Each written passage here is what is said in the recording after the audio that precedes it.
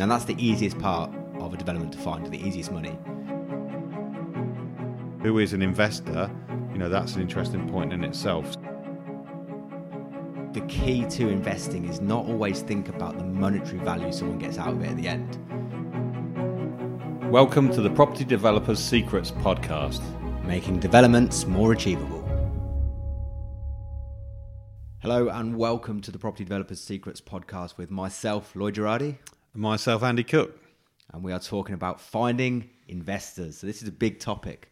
A lot of people want to know this secret source of how to find a property investor.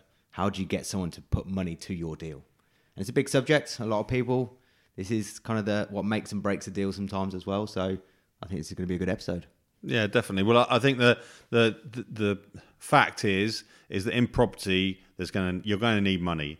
I suppose a common misconception is that people think you need all your own money. And don't get me wrong, it can be really useful if you've got a seed capital you can use of your own at the start. But it's not the be all and end all. We certainly didn't have any money when we first started. So you can do it using other people's money. But even if you have your own money, it's much more efficient to leverage other investors as well. So you can do the right deal, not just the deal you can afford, which is a key distinction. The deal you can afford might not have the right profit margin. It might not be the best deal. It might have other constraints. Whereas, the right deal might seem like it's out of your price range because, you haven't got that money sitting there, but you can then leverage other people's money to be able to access it, to at least buy the property or a portion of the property or the land and then get development finance. So you've got private investors, you've got the finance, the bigger chunks of finance that you can use to actually then do the development, haven't you?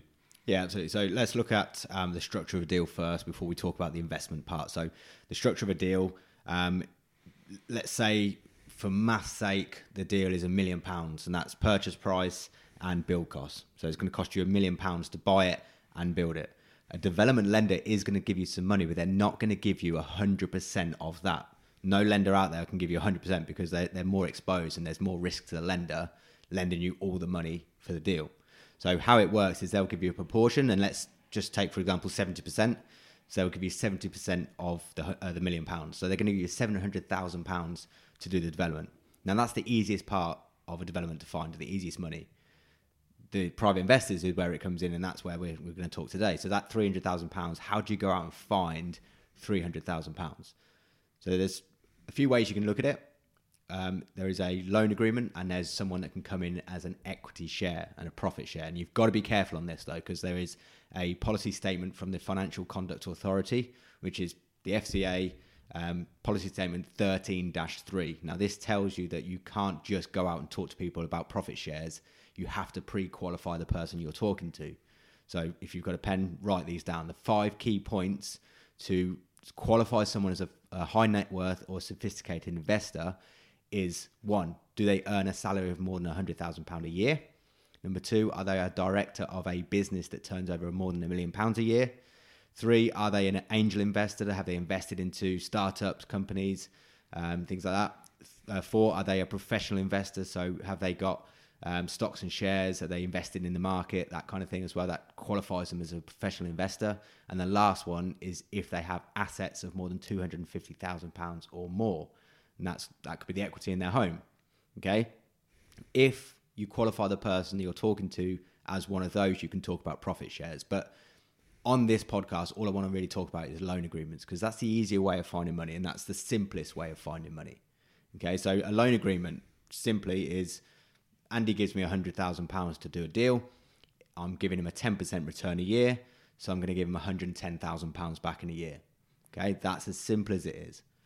Developments, you're able to add value, so the money and the interest can be taken out from the value you add. Okay, so for a simple term, let's look at £300,000, and let's just use this 300 grand as an example.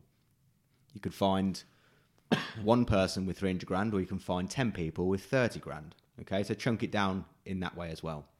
Yeah, I think just to clarify that point about profit share and loan agreements, before we delve into it too much further, that I think the reasons behind that are that, the profit share can be very easily disguised, can't it? Someone who's not sophisticated and doesn't understand developments, that can be easily, a salesperson can go in and sell, your granny who's never been involved in anything like that. They could quite easily confuse them to say it's going to be the best property deal that they've ever seen and whatever, and then suddenly time goes up, cost goes up, and there's no profit to share, and they've lost their initial capital. They could easily be tricked into that by good salesmanship, whereas a loan agreement is deemed that we're well used to that. People have cars on HP, hire purchase and all that kind of thing, lease agreements and credit cards and all that kind of thing. So putting that money in and seeing an APR or something, then people are used to that. So it's much more understandable to the general public.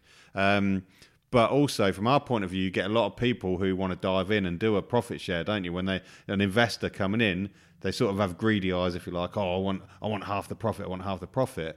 Whereas actually they're much more protected in many ways by just doing, give £100,000 and get a loan agreement on it, because they're not necessarily as much investing in the profit of the development. Then they're investing in the person, and obviously if the development goes well, then they're going to get their 110,000 back. But if the development did fail, then there's going to be some checks and measures where they're still going to get their 110,000 back, because they're investing in the person a lot more, aren't they? So with that as a concept, and quite often if the end goal is for someone to work as a profit share with us, we'll probably say to them, look, until we've got that relationship where we can go to that level and we understand you, we can understand that you qualify under the FCA rules and all that kind of thing, then we'll keep our first one as a real simple, loan agreement. And you know where you're at, we know where we are. It's like a test, isn't it? See how we all get on together in the future, and then we can look at that on a deal further down the line. So that's kind of a typical way that we would set that up, isn't it? But I think that when we look at who is an investor, that's an interesting point in itself. So typically people sort of think, well, an investor's your businessman in a suit, isn't it? With his briefcase and his bowler hat that walks along, and all that kind of thing, like a banker, money down the street. And we all stereotype who we think people are, but in reality, throw out who is an investor. Well, my nan was an investor at one point. You've got friends, family.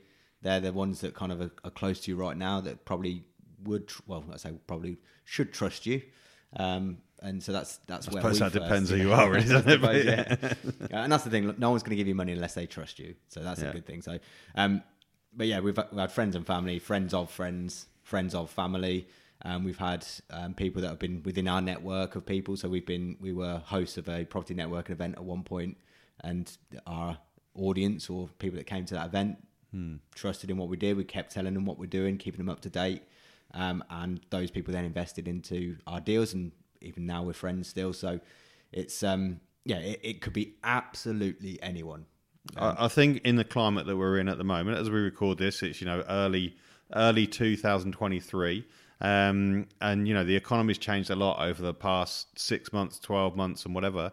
And there's a lot of reasons why people are looking to invest money. The inflation's very high, so money sitting in the bank is kind of eroding at the moment. So people need an outlet, and especially sophisticated investors, as you mentioned earlier, but also people on loan agreements. So that's less regulatory, if you like. So you'll find people who've got money in the bank. Now this can be, as you just said, family and friends, but it can be, we've had people who work for us, carpenters who have worked on our sites on developments, and they've been a tradesman all their life. They've put a bit of money back for their family, just before retirement age or around that time. And they've said to us that, I've got, 50 grand, 20 grand, 100 grand sometimes, can I give that to you guys to use on what you do? Because at least then, if they're getting a 10% return on it, it's not eroding 10% by sitting in the bank. So, even if they're only breaking even at the end of it, it's not eroding their savings. So, and some of them understand those concepts and bring that to us, and some of them will learn those concepts by, being around us and seeing what we do. So an investor can be anyone, really. You shouldn't pigeonhole that. And people always think, pretty much everyone thinks, oh, I've not got those kind of people around me, or most people do. So it's sort of just understanding it yourself and then getting across to others how you can help them. That's the key factor. Investors are people who you can help protect their money, show them a different way. They're not people who come to help you do a development. they're people you're helping through your development to protect their savings and protect their family's wealth. That's another real key distinction in this.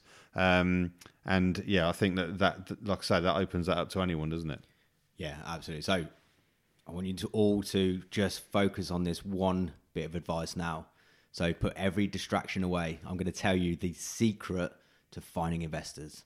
So make sure everyone's looking. You ready? Tell people what you do. Oh, wow. I wondered what was going to come out there, to be honest. Tell people what you do.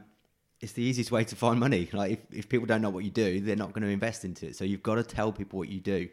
And the best way and the biggest way to tell multiple people at the same time is? I'm guessing social media. Social media. Yeah, there you go. So, look, one thing we see is people are, I wouldn't say scared, but I'm going to use the word scared. Scared to put posts out on social media in case their friends and family around them judge them for what they're doing. But that's the best way to find money. We found money by just putting a post on Facebook and saying, got a project we're working on. Does anyone want to earn and learn? And that's another way we'll talk about investment in a moment. But we got money from that. We got £50,000 from someone, £100,000 for a development deal. But the only reason that person is invested into us and our deals is because we're constantly putting out what we're doing. We're showing the deals we're doing. If people don't know what you do, it's going to be hard to put a post on Facebook and suddenly get a load of money in the bank. You've got to be telling people what you do. You've got to be showing them what you do. Whether that's at the start and you've set your company up and you're saying, this is what I'm going to be doing. There'll be people in your friendship that will like what you do. There will be people in your friendship as well that don't really like what you do and think, well, that's a big risk. And the neg heads around them, they'll soon crop up and tell you that you can't do it. Well, you've got to tell them, and you've got to get over that little hurdle of putting stuff on social media. Yeah, no, definitely. And it really just documenting your journey. It doesn't all that, and it's about being open and honest. It's not about just always putting the rose tinted side of it out and all those kind of things. You know, we all go through challenges. We all make mistakes, but things also change in markets and all that kind of thing. And it's really important to be, open and honest on social media, but open and honest with your investors, because challenges, people understand challenges, but they'll understand that you're diving in to solve those challenges on their behalf as well. So don't hide it away, keep them up to date and tell them how you're going to solve it when you come up with an issue. But also remember that it's all about momentum. Everything we do is about relationships and momentum. So the first investors that you find will be the hardest investors that you find, because you've perhaps not got the track record, you've not had those kind of conversations with people, and they've got to get used to watching what you're doing in the background. So as Lloyd said, the best way to do that is through channeling your through social media, your journey. But the good news is that once you find that round of investors, once you do a deal and you look after them, and even if the profit erodes a little bit because it goes over or costs more or whatever, that stuff happens, make sure they get what you promised them and look after them. And, then those people more than likely will want to invest into your next deal, and they might tell other people that, that it went well and all those kind of things, or you looked after them, and then it filters out, and then it starts to grow, and you have your original investors will probably recycle their investment. You've got new people coming in. You've got people who have got a bit more of a higher risk tolerance who won't invest in your first deal, but they perhaps will your second, third, or fourth. Once they've seen it, they'll be watching in the background. So, the investment opens up as you get more experienced and you do more deals. I think you've got to look for investors as much as you've got to look for land as well. Like, you've got to do both. It's kind of like a infinite sign. So the whole looking for land here as well as looking for investors. So once you find the land, your investors are there and ready to invest as well. It's connections as well, like talking to people. So actually after this recording of the podcast, I've got a meeting with a guy that was recommended to me from when we went to Singapore last year. We met one of our biggest investors in Singapore. He lives there. So again, investors are all over the world.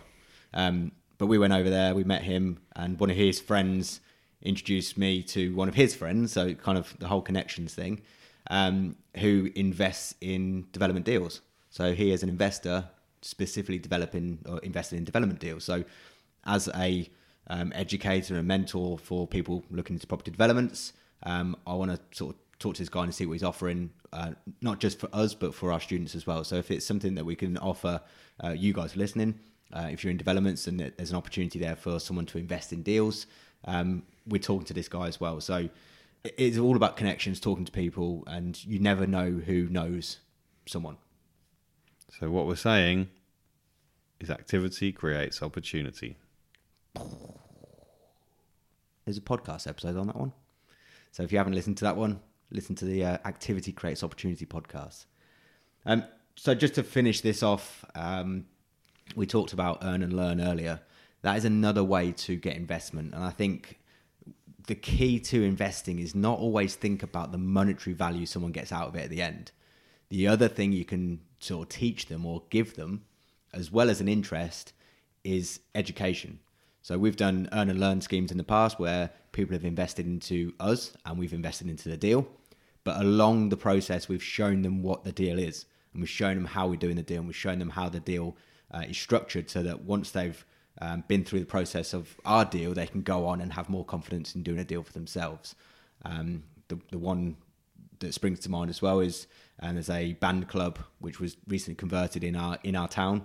A guy put about £100,000 into us. We gave him the return at the end of it, about £115,000 back. But he then used that £115,000 to now develop his own development, which he did it as an earn and learn scheme, which worked really well. And he's made that development make more than £115,000 for him. So he's used it initially for us as a loan, done it in his own deal, and he's done his own deal and made a load of money from that as well. Yeah, just one of many success stories with investors that we've worked with over the years. So thanks for listening. Hopefully you found that useful. Get out there, speak to people, tell them what you do, and go and start building up your bank of investors. Awesome. Hope that helped.